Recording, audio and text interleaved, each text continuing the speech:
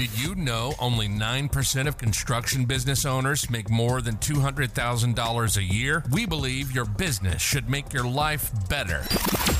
We work with construction business owners to systemize their cash flow, workflow, and crew so they can become involved but not required. Have a listen to our podcast if you want to be in control of your business and your life. If you want to get there faster, go to involvedbutnotrequired.com. Hey guys, just doing a quick video on a question we had from Dan. I'm working today. For those of you watching the videos, see, look, I've got my laptop here.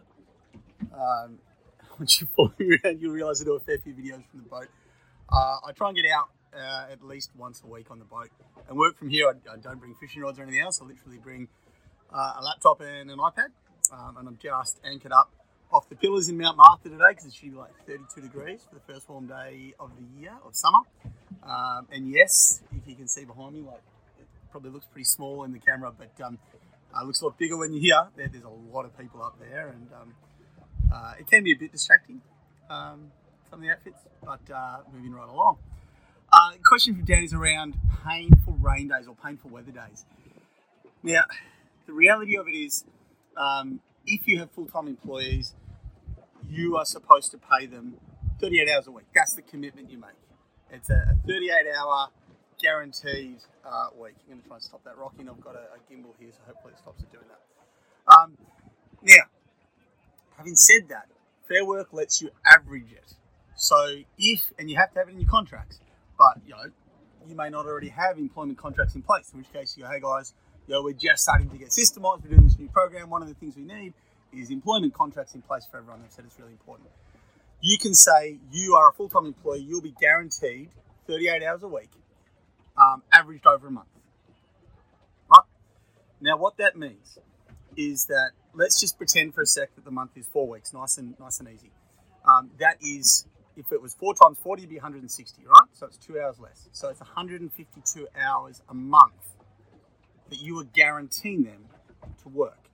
Now, it does not say ordinary time.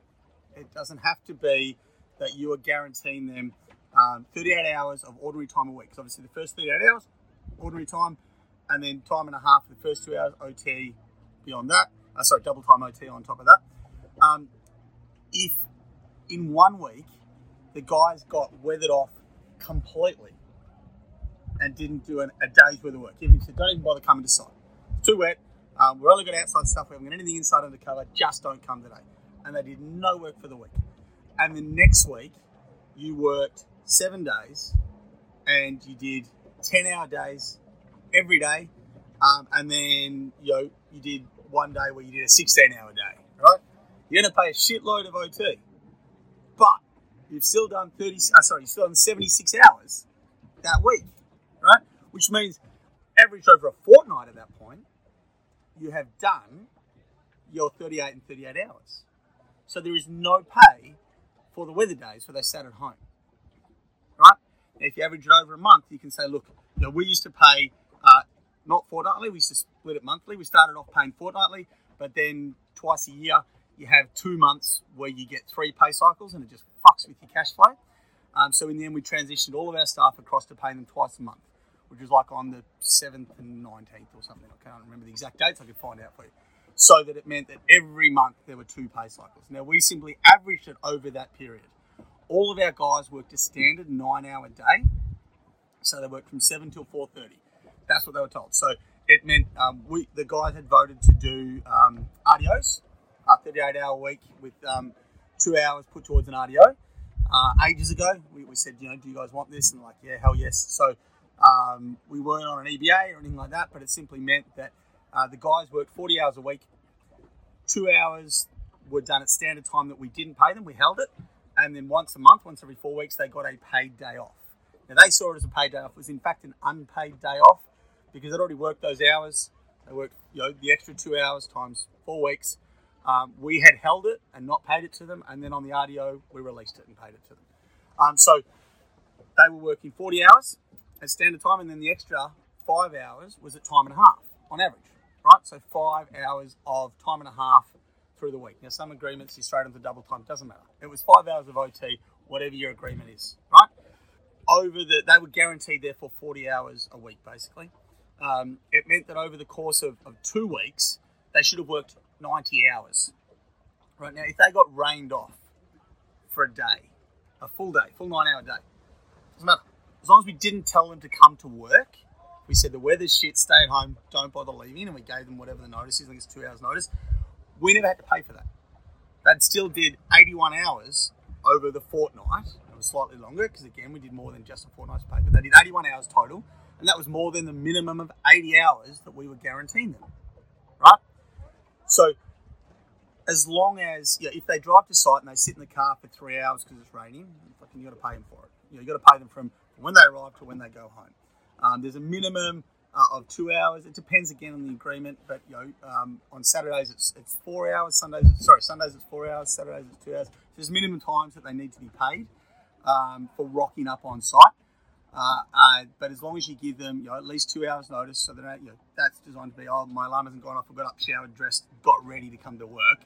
You can't just call them 5 minutes before work and say, don't come in. And they're like, mate, I'm already fucking here, I'm around the corner. But as long as you give them notice and say don't come in, you don't have to pay them until they rock up. Once they're there, they get the minimum pay. So if it looks like it's going to be shit, you may as well sit them around and talk to them, train them, get them to watch a training video until the fucking minimum time has elapsed, because you have to pay them that anyway, and then send them home, knock them off. But as long as your contract says it's averaged over the pay period, it extends it beyond that 1 week minimum of that 38 or in our case 40 hours that we had to pay it, right? So that is the first thing I'd suggest with rain days, is find a way to make sure that you've got enough hours there to cover those days. Now, if it's at the end of the fortnight, sometimes you're a bit screwed if the last 2 days of rain. But if it's at the start of the fortnight and you lose 2 or 3 days to weather and you've got nothing else for them to do, you're going to work extra days. Fair Work also says that you must work reasonable overtime. It does not define what reasonable overtime is. If you say to them, guys, we really need to dig in, we've got to get these projects done, we're going to work 12-hour shifts next week, unless they have a reason that makes that unreasonable, my wife just gave birth, I need to get home, or there's something on, they can't just say, no, I don't want to. They are failing to follow a lawful direction. If you tell them at lunchtime, hey guys, we're going to work back 6 hours today, that may be seen as unreasonable. Right? There is no clear definition of what reasonable and unreasonable is under Fair Work. But if you give them notice and say, if you have a problem, talk to me, but you can't just say, I don't want to, or I was supposed to go out for dinner that night, tough. There is an expectation that you will work reasonable overtime. And if I've given you enough notice and you don't have a reason, then okay, you won't work the overtime, but you also want to get paid up for the loss of hours because you failed to work hours that were made available for you to work. Right? If you have lost a shitload of time, I would find something for them to do. I don't fucking care what it is. If you're going to pay them, take them to your place. Do something. Go and fucking maintenance on the tools in the shed, like whatever. If you have to pay them, find something for them to do. I'd rather find them something to do, even if I'm bringing them in and talking to them and training them, rather than having them sit at home getting paid to do nothing. I would always try and find something for them to do when I realise that I'm not going to be able to make up these hours. Guys, I hope that's been helpful.